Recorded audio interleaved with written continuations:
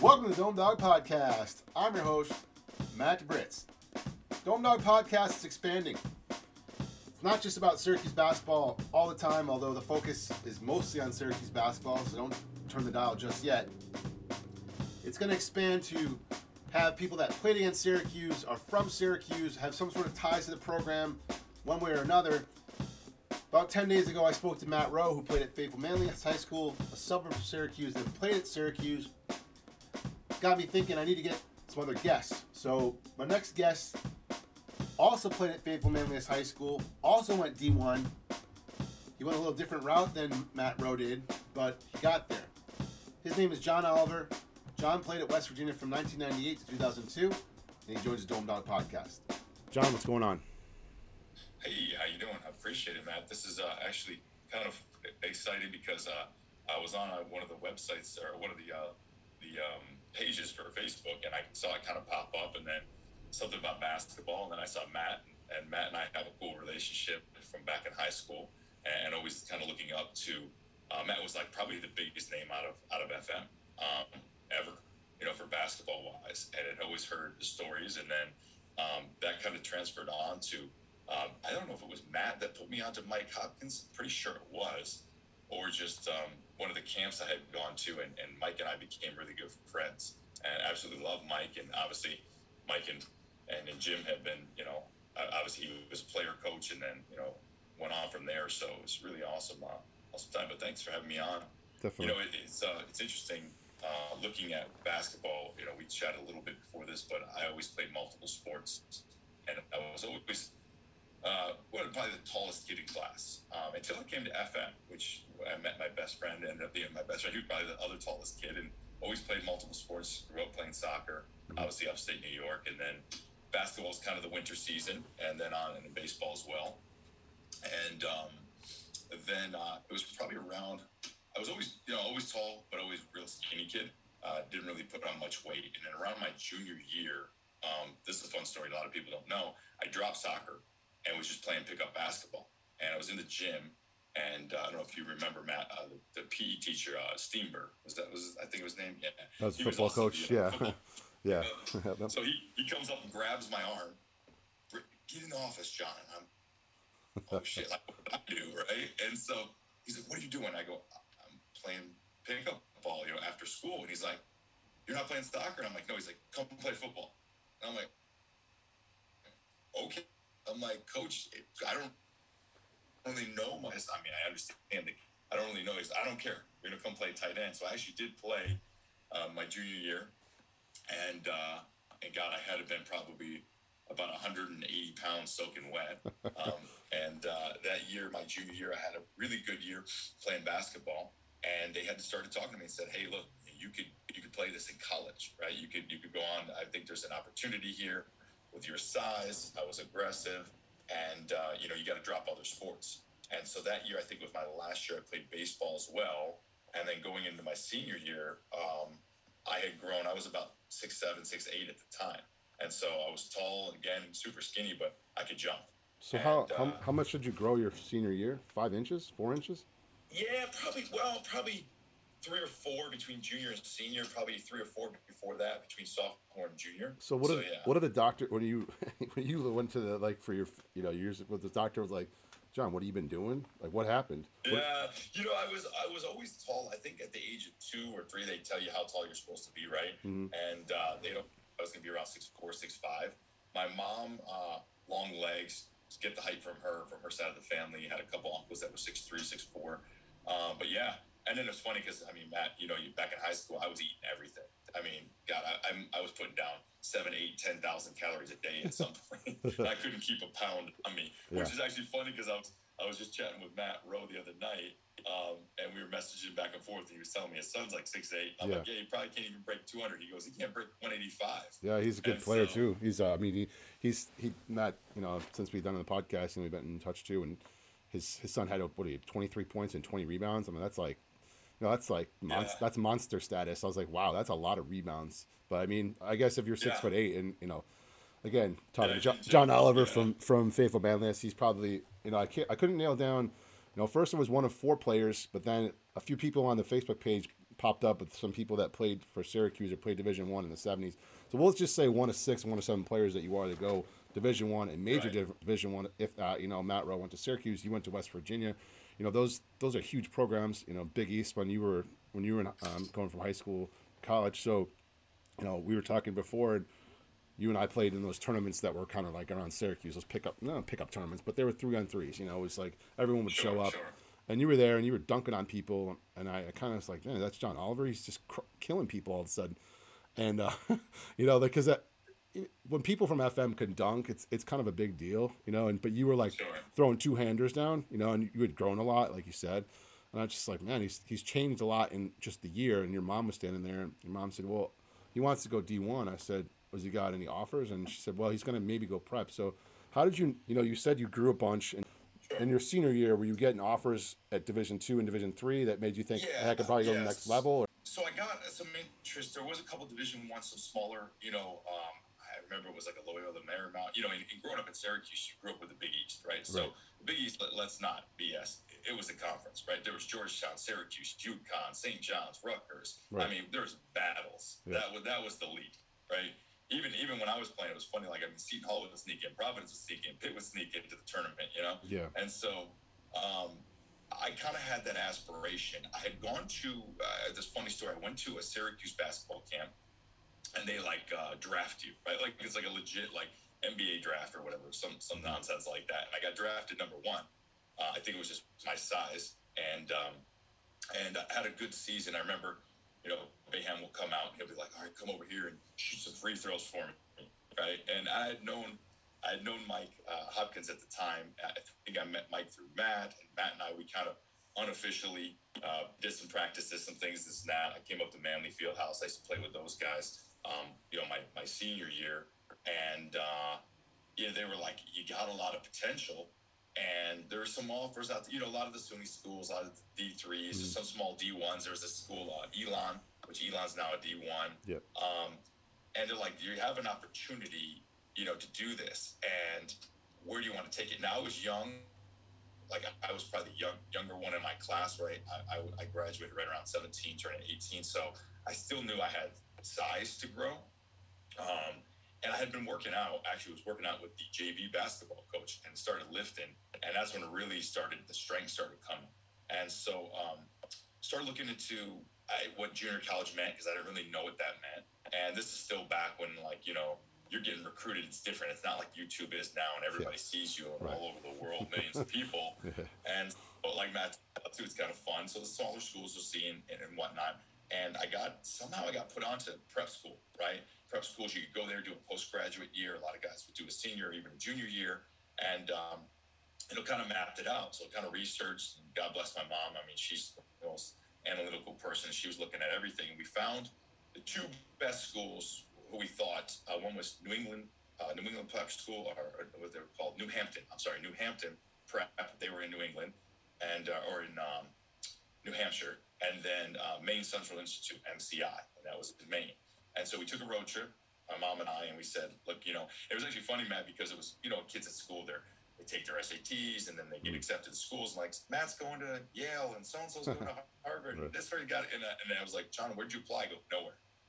And they were like, whoa, like, what does that mean? Like, I got another plan. Like, I got a different plan for this. And I was convicted in that, and I was going to work hard. And so we drove up to New Hampton.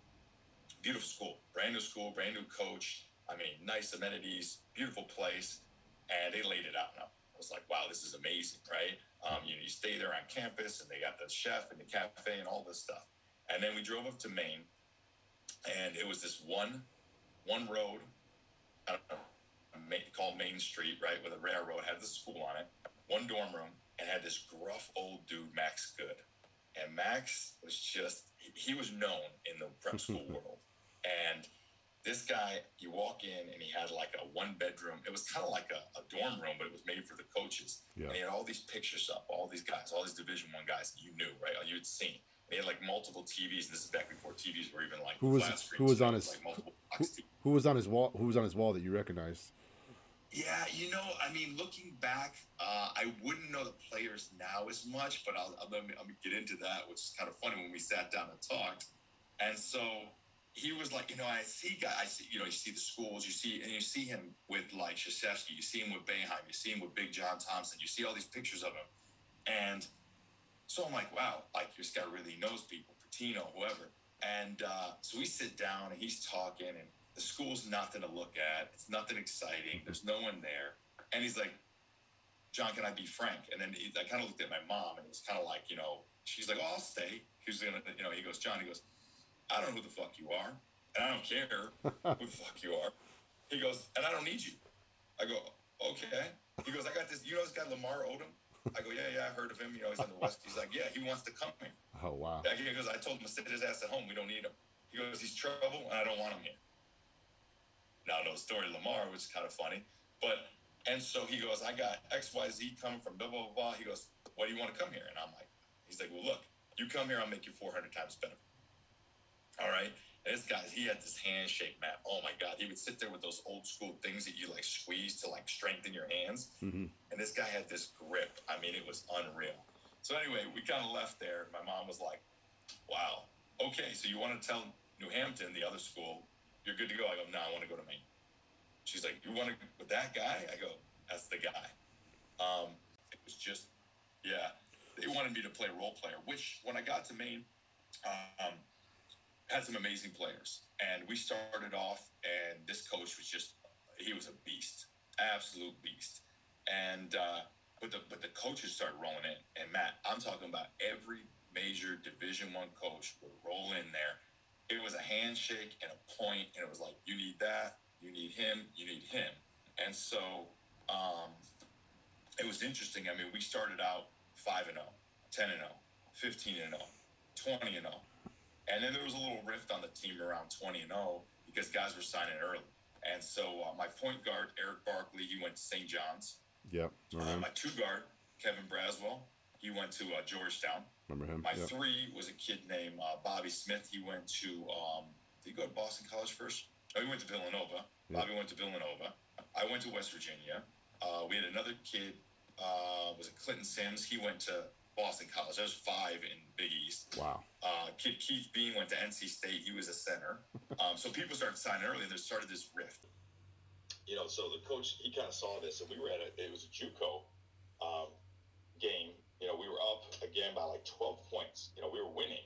Comes in at halftime, and he could tell the tension and whatnot. And those big slate blackboards that are on the wall. Mm-hmm. Coach Good turns and he punches his blackboard, and his hand blows up. I mean, bleeding. I'm like, you're a teenager. You don't know what. And he's throwing blood on the ceiling. He's throwing blood on the wall. And we got his towels up, and he's like, we got to box out. We got to rebound. And his language was quite colorful as always. We came out of the locker room. We're like, won the game by probably 25 points. We go back and we're driving. We have these 2 vans that takes, one takes half the team, one takes the other half of the team. I happen to be riding in the van with the head coach. Complete radio silence. Guy's hands bleeding. I mean, Matt, he came out, those dry erase boards, and he's writing on one, all blood all over. He throws it. Give me another one of these. There's blood. There's a blood trail. We had all of our jerseys had to get treated and stuff before we started the half. Anyway, we get back to the dorm room, and we had 6 rooms, 2 guys apiece, 12 guys total. It was me and the only other white kid on the team all the way at the end. So we had the last room, the 6th room. We're farthest away from the coach. Everybody congregates down our room. Dude, you see that? That was crazy. Like, what was coach doing? It actually brought us all together. And it was nuts. We saw, like, later, I think it was like 4 or 5 in the morning, he snuck out, went to the hospital, got his hand stitched up. But after that, it was absolutely nuts. Like, we came together. We went on to win the next 15 games. We actually, one of the buses hit black ice during the season and flipped, and 3 of our starters got hurt. So we didn't play that tournament. We would have had 38 games on the schedule, but we ended up 35. Ended up 35-0. Ironically, in the Northeast Prep School Championship, we played the other team that I would have chose to go to, which was New Hampton. Yeah. And we ended up beating them by like 20 in the championship game. So either way, it would have been pretty decent. But, how it ended up getting to West Virginia is a fun story. Ironically, it became pretty good friends with Big John Thompson. And John actually became friends with my mom, and they were recruiting Kevin Braswell. Kevin was their 2 guard for 4 years, started there, and he was like, if I had another scholarship, he's like, I need a guy like that. I need a banger. And he's like, it's perfect for that. And you know, back Georgetown back in the day, I mean, they Right. battled. And But what about Syracuse? Were you like hoping that they would come along, or did you not want to you do that? know, yes, I think you always are. But I also knew that opportunity probably wasn't there. Mike and I had a great relationship. Hopkins, Bernie Fine, I knew Bernie really well. Bernie, actually, his son David was good friends with my cousins, Stephen and Jamie. So they always kept an eye, which was kind of cool, but it really wasn't there. Mm-hmm. So I had some officials. Ironically, I was looking at Pitt as well, which Pitt and West Virginia are like rivals, Yeah. backyard brawl. And so um, this guy Mel Hankinson. Mel ended up leaving West Virginia, but he was like their head assistant coach for West Virginia. He was like, you know, Gale, you know, kind of played back in the day. He was the Jerry West, Rod Thorne, Hot Rod Hundley kind of days, and he's like, we like the game, we need a banger. And I didn't really know what that meant at the time. I actually met, you know, coming in, and I averaged a double in prep school, Yeah. but never, you know, huge scoring wise. So wait. And So can we go back a little? like, Yeah. Can we go back a little bit to you know you talked about that coach going off there and he bangs it. He thinks they. You think he did that on purpose so you guys stopped bickering over where you were going? Yeah. Did he say? yeah. Did he tell you that? Did he tell you that later or no? No, he never told us. Yeah. Never told us. What's actually funny about him is he had been known over the years that he broke his heel. He would always wear dress shoes, that big wooden heel, Yeah. and he would slam it into the ground. I mean, he yelled at me one time, Matt. I thought I blocked a shot. I thought it was at the peak, and I got called for goaltending, and he screams out there, Oliver, everybody in the gym knows you can jump. He's like, you don't got, and I'm like, oh, Jesus, this is embarrassing. He's hilarious, you know? But so. And I'm like, but he's like, hey, I don't want to hear it. He's like, I asked you what time it was. You tell me how to make a clock. He's like, all right. So That's a good one. I like that one. So he. Yeah, he was. So what? He knew his shit. He knew So his shit. when you like, so you said you averaged a double. Like when did, like, I know you said that you had small offers kind of going from your senior year, but you know you decided to go to the prep school route. Talking with John Oliver, played at Fayetteville Manlius High School, suburb of Syracuse, also played at West Virginia. You then decided to go to the prep school route. Obviously, it worked out really well. But when Sure. at that point, you know, you said all those names, and if people know the Big East from back in the 2000s, those guys were good players. I mean, Eric Barkley was a great player.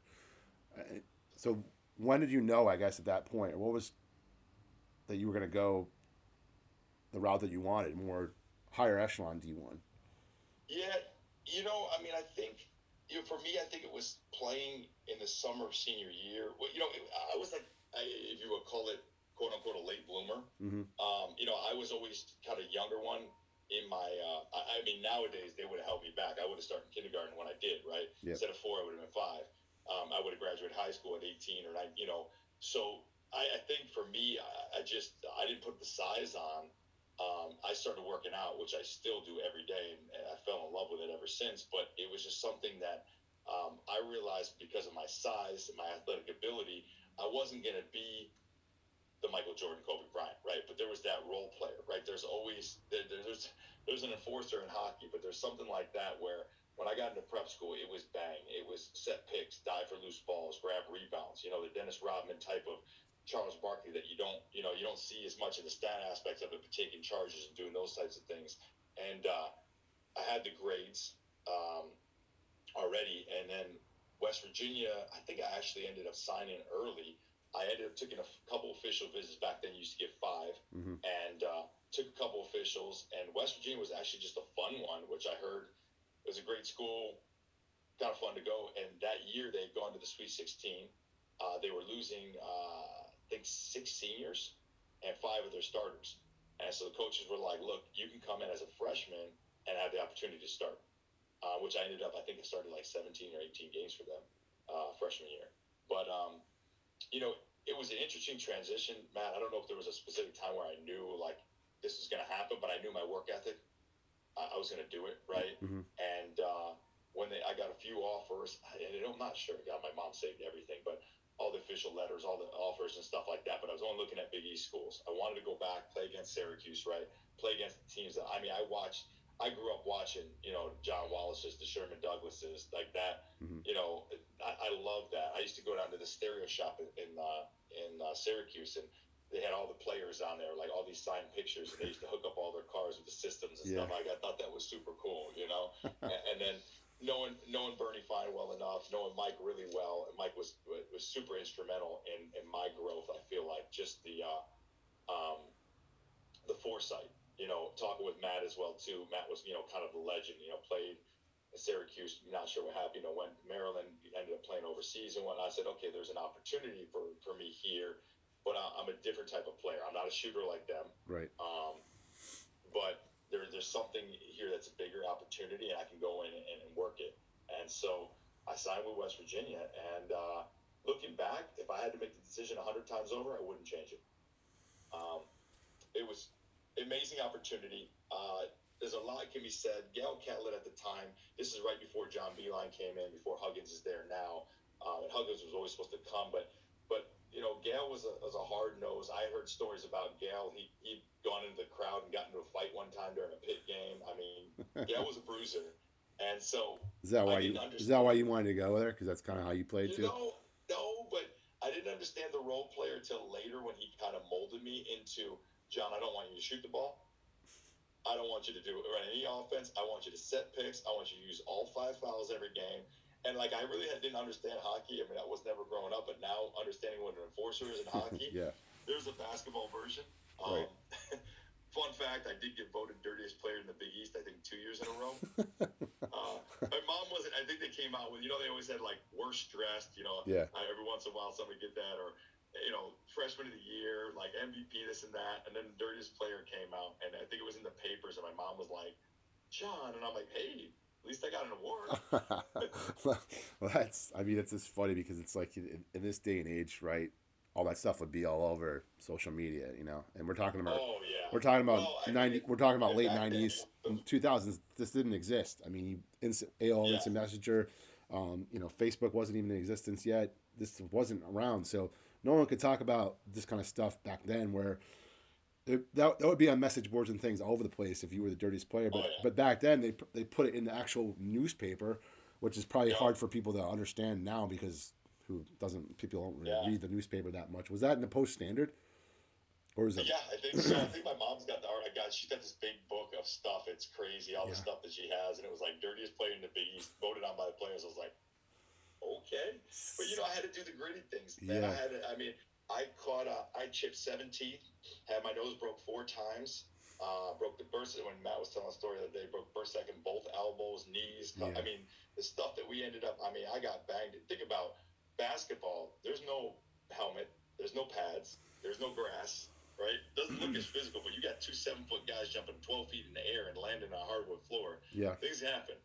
Well, for sure. I'm trying to think. So in late 90s, that's around when Eton Thomas was on the team. When you played in the Dome, what was that moment like for you? Did you play all 4 times that you played it when you were playing West Virginia? Yeah. Actually, I think I scored my first 2 points against Syracuse. Ironically, freshman year. Nice. They didn't want me to score. Honestly, Matt, they were like, "Do not shoot the ball.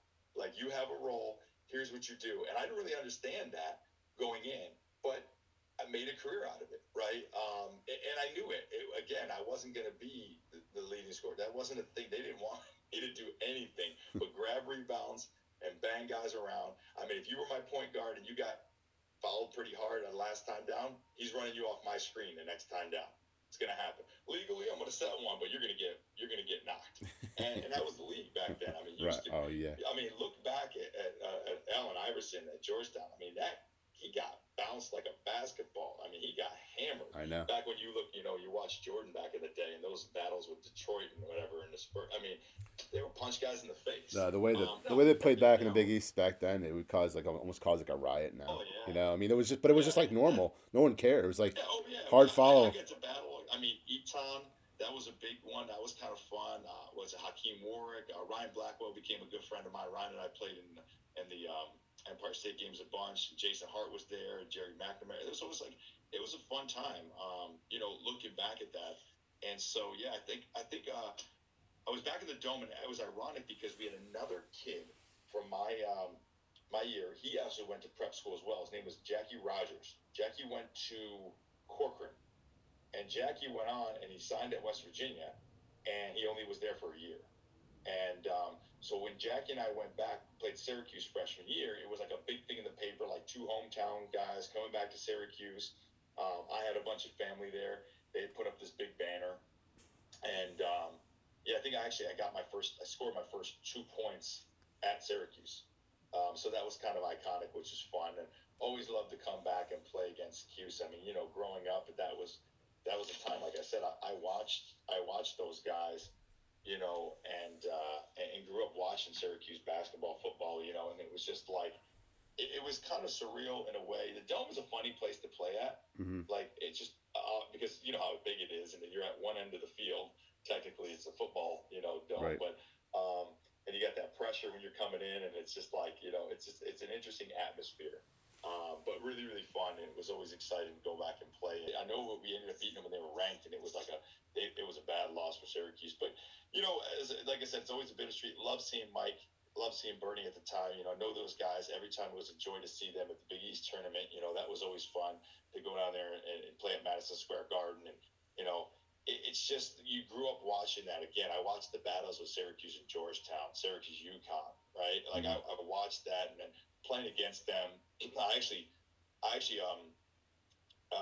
got recruited by Boston College, and let's see, it was a 3 or 4, I forgot what he was, Clinton Sims, he went to Boston College, but it was interesting, it was my senior year, and you remember Al Skinner? Yeah. Al Skinner was the head coach Yeah. of Boston. Al, it was our senior year. There's a controversial year, which is a whole nother story for another day.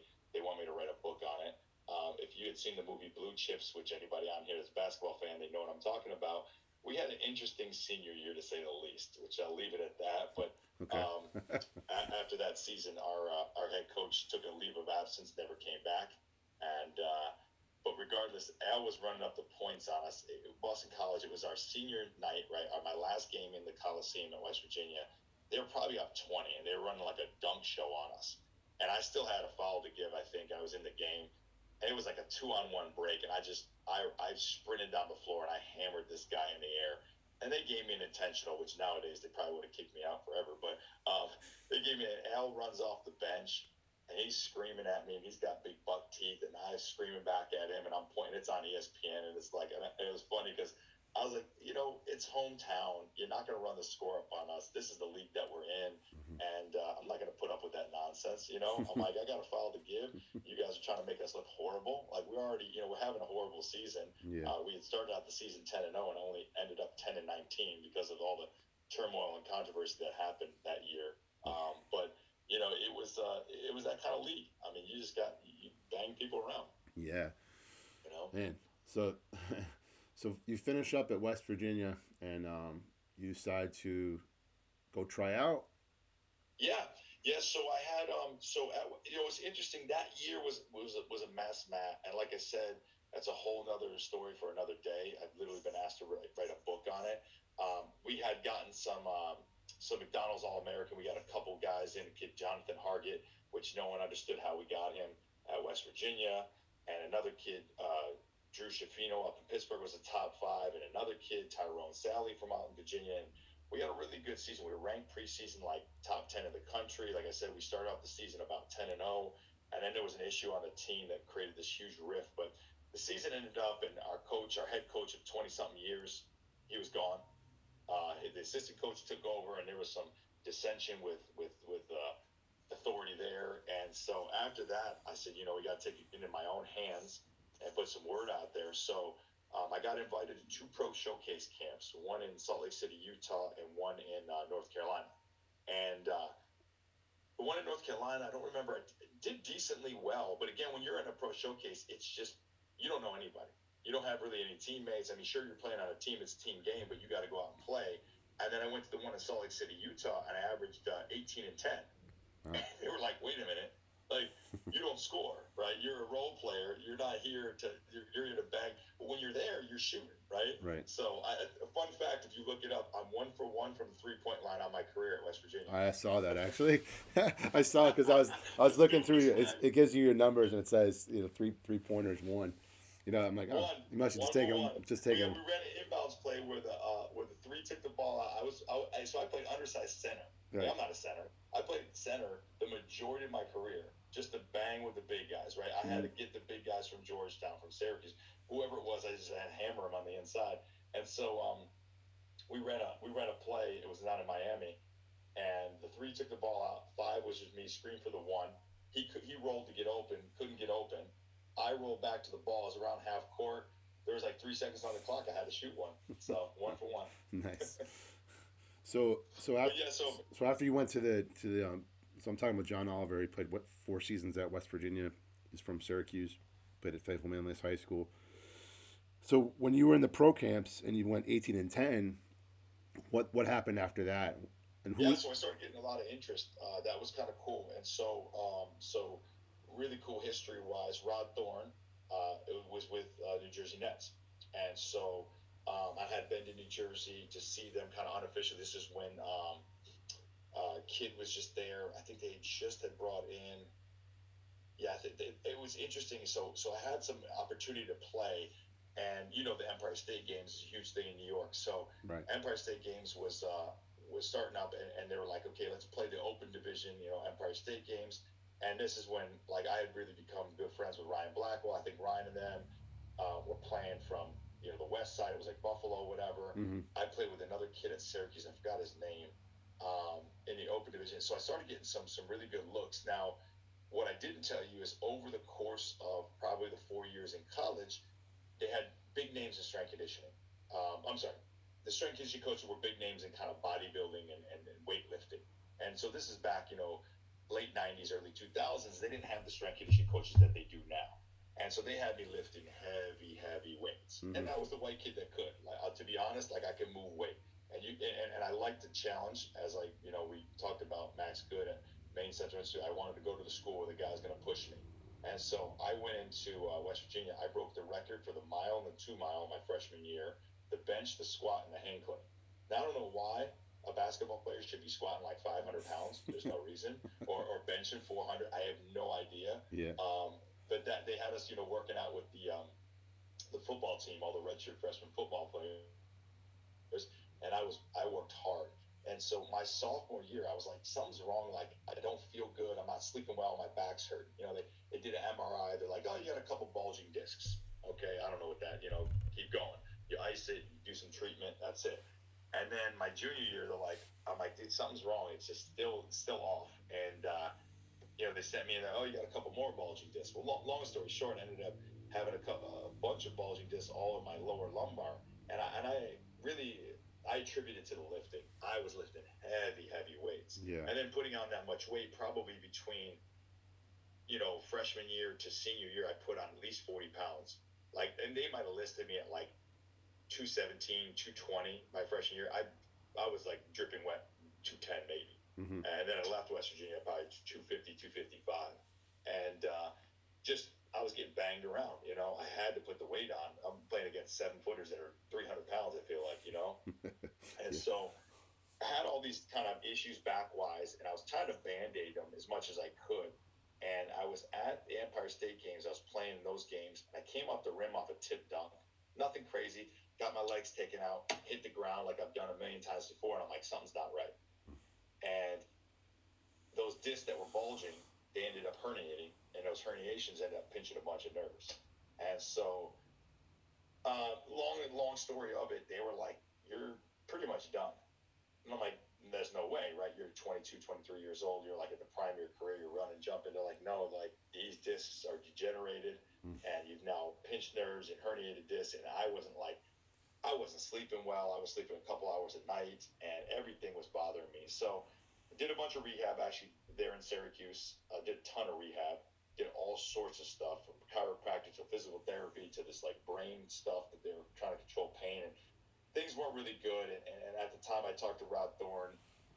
Rod was like, look, we'll bring you down here and you can practice with us and whatnot. And it I wasn't the same. Like I couldn't jump, I couldn't run the same way. I didn't feel myself. So we started on the path of like looking at going overseas. And my grandparents, 100% Italian, straight off the boat from Italy through Ellis Island, right? My dad's 100% Italian. So they were actually looking to get me a dual citizenship in Italy because of my paternal grandparents and seeing if they could treat me like an Italian citizen, that they could recruit another American. But it wasn't right. I never was right. And so that's kind of a different. I mean, first of all, a lot of people may not understand how big the Empire State Games were back then. I mean, that's if you made the Empire State team, that was a big deal. And I didn't know. I didn't know. I thought it was only high school. So I didn't even know this. I thought it was only high school kids. So you guys were playing it like what, an open division later on? Yeah, open division. Yeah, so it was anybody college or professional and up. Okay, so that was I didn't know that the Empire State Games even had that. So if people that don't know that I'm from New York State, Empire State Games are the best players, in high school. And what John's talking about is also they played it like almost like a pro-am level. So he was an NBA. You were in an NBA camp and playing at Empire State Games, kind of like at the same time. Rod Thorne, guy who drafted Michael Jordan, was in your ear. Is a legend in basketball. I mean, as I said, if you watched The Last Dance or kind of anything about basketball, Rod Thorne, he was instrumental. I got down to Jersey, and it's a fun time down there. It's a different world, class act organization, and so they're just, maybe have the opportunity to come in and bang around a little bit and play. But like I said, after that injury, it was a straw that broke the camel's back, all pun intended. It wasn't right. I've worked on it for 20 years, getting my back to that point. I still have, some issues with it. But it was interesting is that was pretty much the end of the end. I looked at the overseas trying to play, and I'm like, like the physical stuff, I'm not going to pass. Like, I'm going to Band-Aid some stuff, and how long can I get by with this? I wasn't running as fast. I wasn't jumping as much. Now, what's really interesting, my basketball IQ, after I stopped playing, that's when I feel like it really went up. Like, I started really understanding the game, and all of the things, watching things unfold, it was like slow motion to me all of a sudden when I finished. And it was probably because, and this is all the, all the articles, all the reports and stuff on me were like, I'm a raw talent. I haven't had the experience, which was true. But then I understood it later, which was interesting because a lot of people ask me about going into coaching and stuff. And I'm like, sure. I loved working with younger people, but I don't know if I could deal with that. But I can see the game so much different now. Even to this day when I watch it, it's just a different game to me. I'm not running at the speed I was. I feel like I'm like Neo from the Matrix, and I can slow the bullets down and dodge them now. So it's like, oh, now I see what I was getting yelled at for. Now I can see what so-and-so, what they were trying to say, and why this play needed to do this, and how to open the floor up, and how to penetrate and pitch, and all the little things. But I think back then I was still playing on emotion and excitement and enthusiasm, right? And just, happy to be there and working my ass off. Yeah. So, I mean, the game's changed a lot too, back even, we're talking 20 years ago when John played at West Virginia, it was still big man's game. Now it's, everybody knows it's from the outside, although I sometimes see it, going back the other way a little bit where guys are actually posting up again, Giannis in the NBA Finals. You get some big guys. There's no, that's a lost art of playing with your back to the basket, right? There isn't the centers like there used to be. There isn't the big guys. We used to run some skyhook drills. That's crazy to even say. People don't even know what that is, right? We had the skyhook drills and stuff. Impossible. And showing you how to create space. Impossible to block. Get away from the defender. Impossible to block those. I mean, if you can make those, people, you did that in the game now, So, but I was saying, Giannis, he obviously he's not like a true. He's athletic and does a lot of things, but for the most part, he plays down low and they won. You're seeing guys. What I kind of say is, if you are a dominant big man in this era, you could really kick butt. I mean, because no one's ready for that. Guys that are 6'8". No one's playing, and they're not playing that physical either. So if you do play physical within the rules, which is always what we did, but I mean, you have the opportunity, to really dominate that, because there's no more. I don't know, back to the baskets. I mean, the Shaqs are sure, but like even like an Akeem Olajuwon or a David Robinson or something like that, they're not. You don't see those big guys that much. And now the big guys, they all want to shoot. Like every guy. I mean, we had a kid that came in. He was my recruit. Kid Kevin Pittsnagel. Kevin was 6'11" from West Virginia. Had an amazing career at West Virginia. He never played inside. He didn't want to bang. Well, Right? I that's mean, these guys don't want to bang. John. Did you ever go to Beeline's Lemoyne basketball camp at all, or no? No, I hadn't. I didn't really know John back then, and I remember. I mean, God, I went to Lemoyne up a couple times, but never went to his camp though. Yeah, No. because I did, and I knew exactly what was going on at West Virginia because he did at the same scale at Lemoyne, and all Right. just preached shooting, and so he had a guy that would come down, in Division 2, Lemoyne's Division 2. It's a Catholic school in Syracuse, who was 6'5", and that's the center in Division 2, and Right. he would just you would look at him and you wouldn't think that he could do anything, but it was like almost like again, this is not an Instagram, Facebook, YouTube era where people had a lot of tape on people. They had actual VHSs, so this guy would just trot the floor very slow. He would catch it and then just nail the three from the top, and Right. that's kind of how his teams ran. They always had a big guy that could shoot a three, and everyone else could shoot Yep. three. And his son Patrick, was there, when we were there, Yep. and he was always practice shooting. Patrick went on to coach Lemoyne. He coached Niagara. I think he's coaching somebody Yeah, I pro. ran into Pat actually. I ran into Pat at Mulligan's one time back home. Mulligans. Yeah, go figure. And yeah, I ran into him at Mulligan's. It was across the bar before everything kind of transpired the last few years, and it was just like, he was like, John. I'm like, yeah, we know each other, which is fun and stuff. But no, John did. I would have liked to play for John. That would have been fun. Actually, when I came back, so they offered to pay for my grad school. When I officially was done, they said, look, it's kind of almost an admittance of guilt, but it's interesting because those strength conditioning coaches ended up getting replaced, Mm-hmm. and we had an amazing strength. He's actually world renowned. A guy named Mike Barowitz. Mike was the strength conditioning coach for all varsity sports except for football and basketball. Football and basketball are your big money makers, right, at the Division 1 schools. And so we always had this other coach. He took over, and I was a grad assistant for Mike, and ended up getting my master's in exercise physiology with a concentration on strength conditioning coaching. Fell in love with that. I ended up training football, basketball, baseball, soccer, and gymnastics as a strength conditioning coach. And that was where my world really took place. It was kind of a silver lining. Could I've gone on to do things? Maybe, maybe not. Struggle, yeah. Could you make some money? Maybe, I don't know. Mm-hmm. But looking at that now, giving back to these athletes, it's a different world. Speed, agility, plyometrics, what we're doing. It's not about squatting 400, 500, 600 pounds anymore. It's about getting off the floor and the kinesthetic stretch reflex of a plyometric and understanding the physiology of changing direction. You were a grad assistant, and then did you stay there for a little bit longer after that as well, or? No, actually, yeah. So good story. So I went back there. I went back. I was rehab and thought I was going to be able to play still, somewhere. Maybe it was overseas or something. And then I realized I had to dial that in, right? I had to hang it up.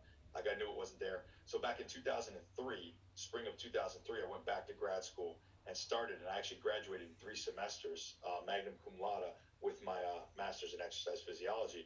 At that time, they asked me to be a grad assistant, so I was. Then they actually offered me to stay on as an assistant strength conditioning coach. The problem with that, Matt, I'm a very, very big fish in a small pond. West Virginia has no pro sports.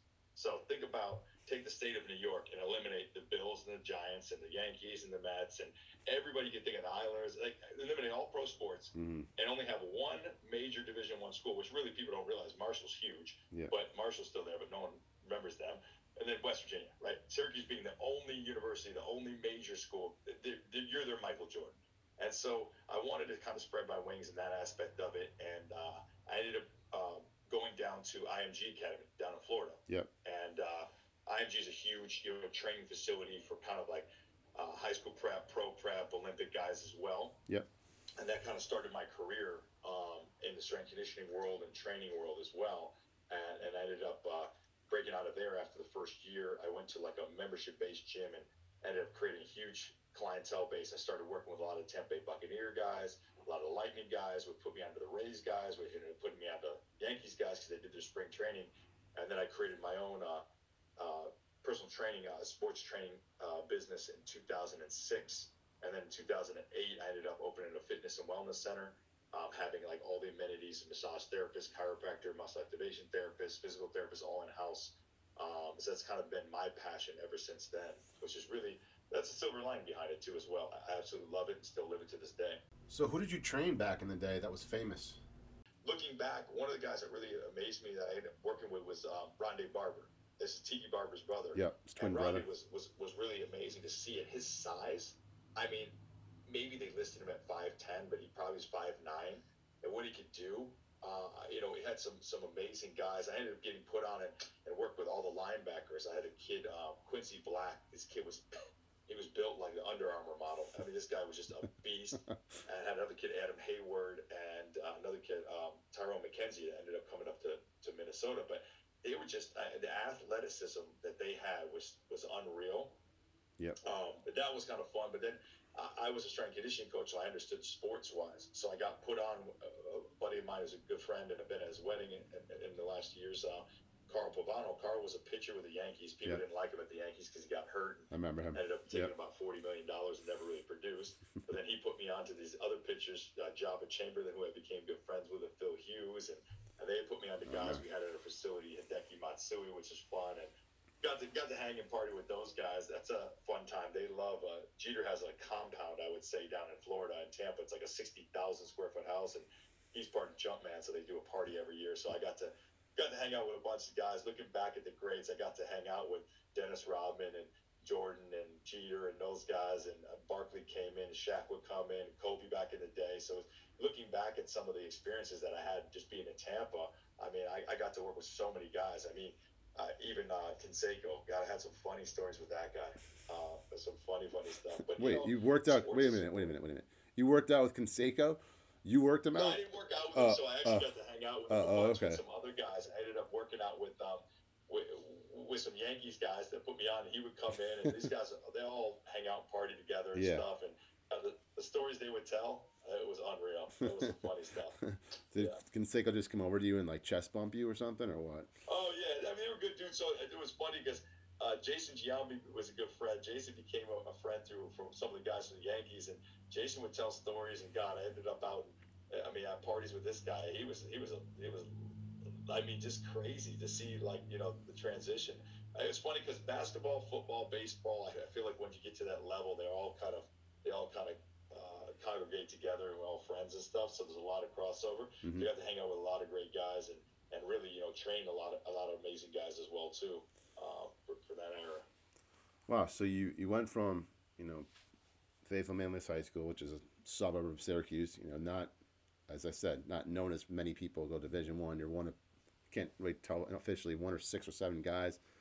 You go to prep school where the guy says he doesn't F need you. Then you play at West Virginia. Yeah. You feel like you're close and getting better at basketball, and you're almost there in the pro circuit, but you hurt your back. Turns you on to a more like a training and personal training, strength and conditioning coach, which then allows you to be in these other huge circles. And it's funny how life works out that way, where you maybe could have been a professional athlete, but you ran in the same circles anyways. Yeah. What looking back at it, Matt, one of those things is I was always going to be that role guy, right? They wanted me to bang. That was what I did at West Virginia. I have no stats there. I mean, technically, played a lot of games. Even as a freshman, I think I started like 16 or 17 games as a center. Yeah. In the Big East, like that was unheard of. They just wanted me to bang. You got 5 fouls, use them, John. Okay, that's what we did, right? Yeah. Lock somebody down, get somebody frustrated. And so, looking back at it, like I said, I think this world has gone the way it was supposed to. Talking to John Oliver on the Dawg podcast. John played at Fayetteville Manlius High School in Syracuse, then played D1 at West Virginia. So last year, Syracuse and West Virginia met in the NCAA tournament. What was that like for you? I always cheer for Syracuse. I always tell my parents, I say, you just wear blue and it's neutral, right? West Virginia is blue and gold. Syracuse is orange and blue. So, but Syracuse always has my heart, right? Growing up there, my dad started his company when he was 17 years old. He still got a huge yard off of 690, right? I mean, it's just like I look at, that always has my heart. Playing in the Big East. The Big East was the Big East. Like let's not. You can't argue it. Back in the day, it was the conference, right? We argue ACC. Maybe they had North Carolina. Other than that, we'd have 8, 9, 10 teams in the tournament every year, right? And so it was a different world. I hate that football money has kind of taken over. We've gone to the Big 12. Yeah. Whatever that is. Our closest away game is almost 1,000 miles. I know. Right? We play like 3 teams in Texas. It doesn't work for us. and so it looks like, I mean, news is out there, so I'm not giving it away, but we're going to be moving to the ACC, West Virginia. So, which I'm excited for. Yeah, You know? it's just different now. I mean, I told you, I think, when we were setting this podcast up, I sat next to Bob Huggins in the Delta Club as I was going to some TV Yeah. remote or something, and no, he was a really down to earth guy, and he just talked about Super how cool. how crazy it is that what you just said, our closest opponent's 1,000 miles away, and we might sign Boise State or BYU to the Big 12, and that's just. And Right. he was a big in academics, and so were you. I saw your thing. You 3-time All Big East academic team, right? While you were at Yeah, West Virginia. yeah. Big East So he was academic he all was, but he was American, saying yeah, that he was saying that how are we gonna go to class and fly to BYU. So, and he talked to me about the Big East and how awesome it was, and it's just, I think yeah. anyone that's around that era, whether you played or you watched it or you were in Syracuse and you knew, man, that was it. It was just it was a different world. That Big East tournament, No, my parents would come to any game that was in probably about a 6 hour drive, yeah, which is great. Coming from Syracuse, you could hit UConn, Georgetown, Syracuse, St. John's, Rutgers, Pitt, if you wanted to. Everything was kind of in that radius, and it was it's funny. Miami was always in the Big East, but we always loved the trip. It was always fun every year. We got the trip down to Miami, right. and it's the winter time. But yeah, People, it's a different era, yeah, and the game has changed, right? yeah, The game is interesting now. Some of the tic tac stuff that they call, I mean, we bang guys. I mean, I can tell you stories, man. I felt like I got this guy Ruben Boomjay. I'll never forget his name, from Georgetown. The 2-on-1 break, and I was like, don't get dunked on, John. These guys were monsters coming out. This guy put his finger in my eye socket. I felt like I thought he poked my eyeball out. Like, I came out of the game, I was like, I scratched my cornea. I mean, back in the day, you just banged, and I wrapped him up so he didn't get the shot off. It probably would have been it would have been ejected nowadays, but nice. they went up in the air and threw my hoop. I was like, no, I'm hammering this guy. It's a different game. Recruiting with the internet, with YouTube, it's great. You can get players like. I mean, I look back, like, how did Mike Hopkins ever come all the way from the West Coast of California to Syracuse? No idea. Like, Yeah, back then they were sending VHS tapes, like you said, right? Somehow it happened, but now you got guys you can come from. I mean, we're recruiting guys from other countries, yeah. right? And so, Well, that's how you'll see Syracuse 3 or got 4 guys from That's how Syracuse got Dolezaj. They never saw him right. play in person because he was in Europe. But I think Yep. back in the day, what they did was if you were assistant coach, you would go and you would like just be in California and you just go down and remember. Yep, you fly out, you watch games, you try to pick out players. Yeah, I mean, even hear Matt's story about 5-star camp, and I didn't know that story. That was great to hear that. It's kind of fun how this is. Matt and I want to thank you bringing all that back together. I hadn't really been in touch with Matt over the years. Kind of my mom and them they had, but then listen to the stories. I mean, God, it brought back memories. I went to 5-star camp and looking at that, but hearing his story about that transition and the type of player he was. I mean, I was no way at that level, nor was I supposed to be. But you would have loved to have me on your team, because I got your back, and I'm going to make sure you're going to get your shots off, and I'm going to make sure you're going to run off screens hard and dive for loose balls and box out. And you would have that I was doing. you would have given Matt a lot of good screens. you would have given Matt a lot of good screens. That would have been pretty. Oh, he would have gotten wide open. That would have been pretty. That would have been pretty good. That's the thing, is those role players nowadays. I think that's I understood the game enough to say I respected the coaches. I said, number one, I'm grateful that I'm here. I'm on a full scholarship at a major Division I school. This is what you want me to do. It's what I'm going to do, right? I mean, my free throw percentage wasn't bad. I think I shot 80% plus in my junior year. I think throughout my career it was in the high 70s. But they never wanted me to shoot. It was like, hey, all the plays are drawn up. I'm playing center, and not a problem. Scrap for some balls. You catch a couple layups here and there, a couple points, but always kicking the ball back out is a different game then. I think nowadays at my size, like I'm a swing, like maybe. Yeah, you'd be like a 3-man. Yeah. Yeah, exactly. That's And just I'm crazy to center. think. I It's just crazy to played think more that, games because, I mean, again, I'm talking to John Oliver. He played at West Virginia from Faith and Methodist High School in Syracuse. But, John was a huge guy. I mean, he was much bigger than everybody else in high school. Even as like a sophomore, I think what were you, like 6'3" or 6'4" as a sophomore. I mean, that's happen. You don't see guys like this, like him, around our school too much. As I mentioned before, he's one of 6 guys, one of 7 guys to go Division I. But he was already big as a sophomore, as a junior, and he grew 5 inches as a senior, 4 or 5 inches as a senior. And he was massive, but now you would be Now it's nothing, a right? swing Now, guy, yeah. and that's just crazy to think because to play against people like you were massive, and it's like, man, he's huge. It's just like, so imagine playing against a guy who's 6'8", your size, that could do all the things they can do. I just can't. It's like, it's not fair, man. These guys are just so much better. Like, Yeah. Well, that's just the thing now, and now, I mean, so it's interesting. You don't play multiple sports like I did anymore. no, I mean, I was in martial arts for years, for 10 years almost, yeah, and that was another thing that I loved. I played lacrosse, I played soccer, baseball was my passion. It was funny you were talking about. There was something you said about butcher beef. yeah, yeah, You yeah, brought it up on Matt. yeah, yeah, I was listening to Matt. So what's so funny is my mom.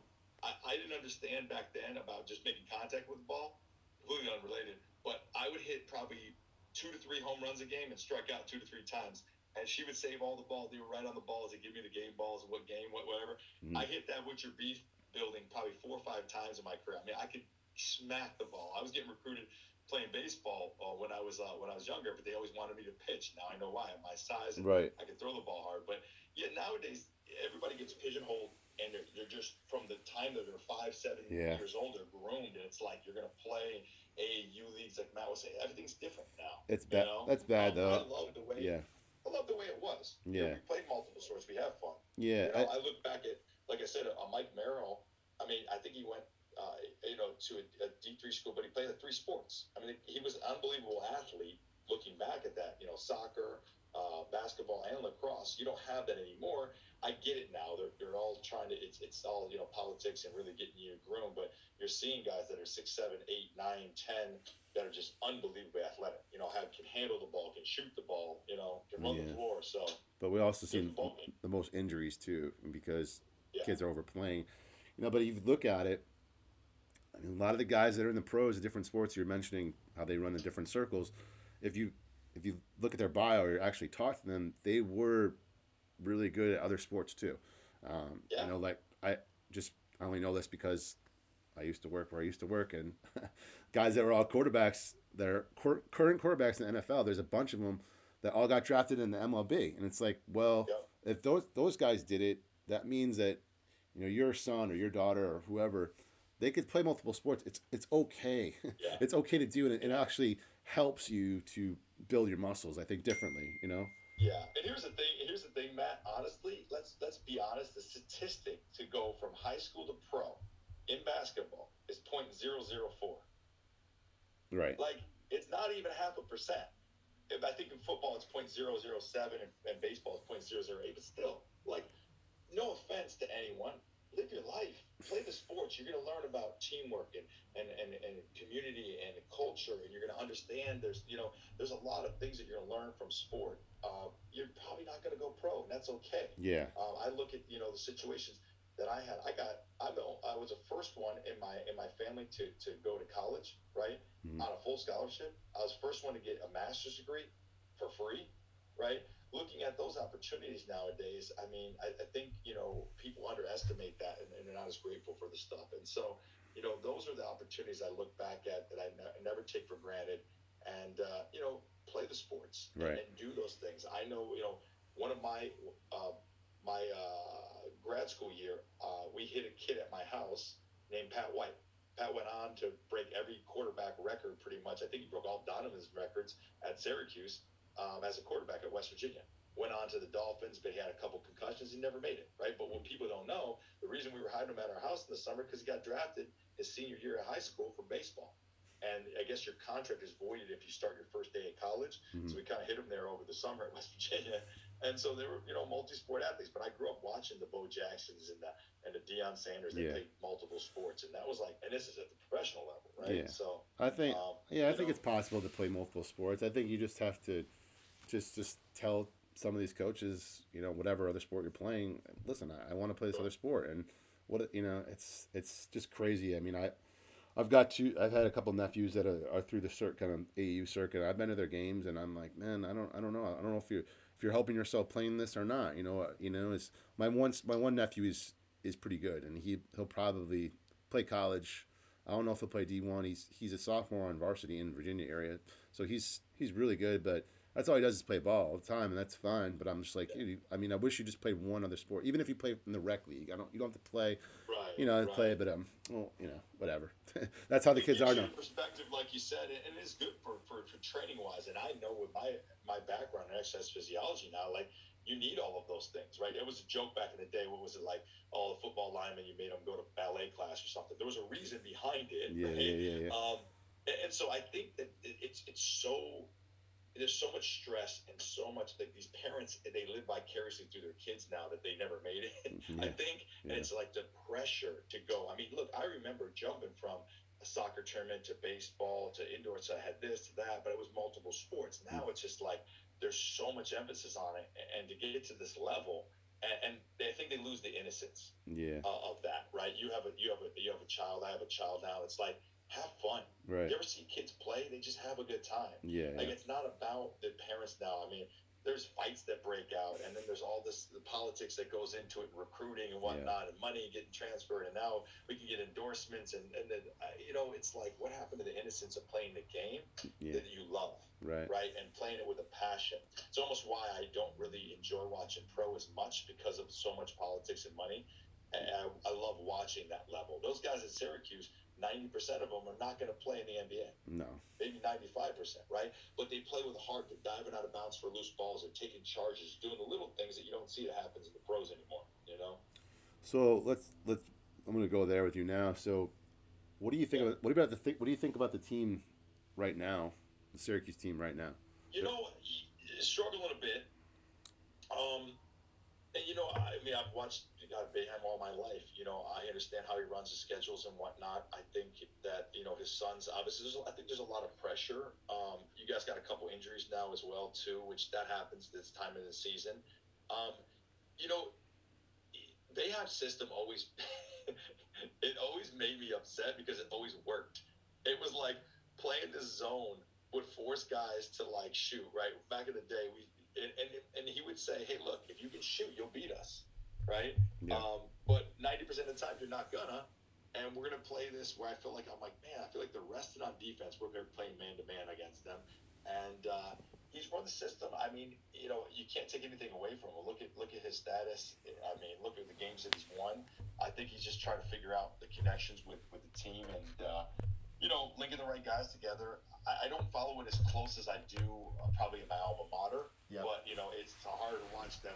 I'm watching the Duke game the other day. At the same time, I'm watching the West Virginia play Texas Tech because we're playing a ranked team, and I'm trying to see that as well. So I think it's going to be in a good place. I mean, where do you feel like they need some help right now?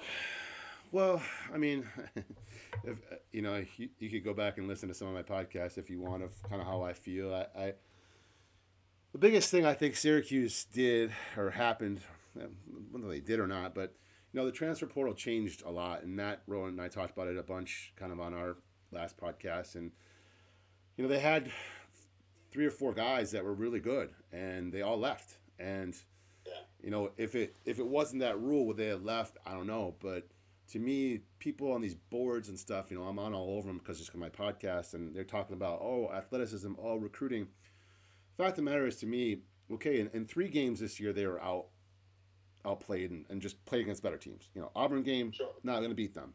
Villanova didn't think they were going to beat them. Duke, didn't think they were going to beat them, even though they seem to always give them a hard time, even when they're not that good. Right. They were just Sure. didn't have the same type of skill, right? Those other 7 games definitely winnable, and just kind of like I talked about this Matt Rowe, KYP, know your role. You've been talking about being a role player the whole time. Some of the guys on the team don't seem to get that role with who they are. So it's a weird thing. I mean, the team was in the Sweet 16 last year, and 2 of the guys were all ACC. They're gone. They go to other schools and they're not playing better. Richmond leaving, I think, was big because he's a true point guard. Joseph Girard, I love Joseph Girard because he's a hometown kid kind of, and I root for hometown people Sure. that do well. But he's more a 2 guard, I think. And Yeah. it just Like you said, you hit the nail on the head. The problem is we've been brought up in this Michael Jordan, Kobe Bryant. You got to be the star, and people lose sight of. Let me tell you why. I mean, you watched The Last Dance. All the role players, all the supporting players, even the Scottie Pippens, Dennis Rodmans, Steve Kerr. there was instrumental in winning the games, right? It's a team game. Yeah. And so you're not going to score all the points. You're not going to win. You're not going to get all the glory all the time. But as a team, there's a reason why I got a big ass ring from prep school, right? There's a reason we went 35-0. We figured it out, and it was probably the coach, and we were probably young, and we didn't know what we didn't know, but we were influenced in a positive way to be a team. Who cared? He didn't care when we were getting recruited and stuff like that. He didn't care about stats. Mm-hmm. Like, what's his stats? I don't know. He's got a double-double. Like, they didn't even look it up. They were like, oh, cool. Like, Big John, you need to go talk to him. Okay.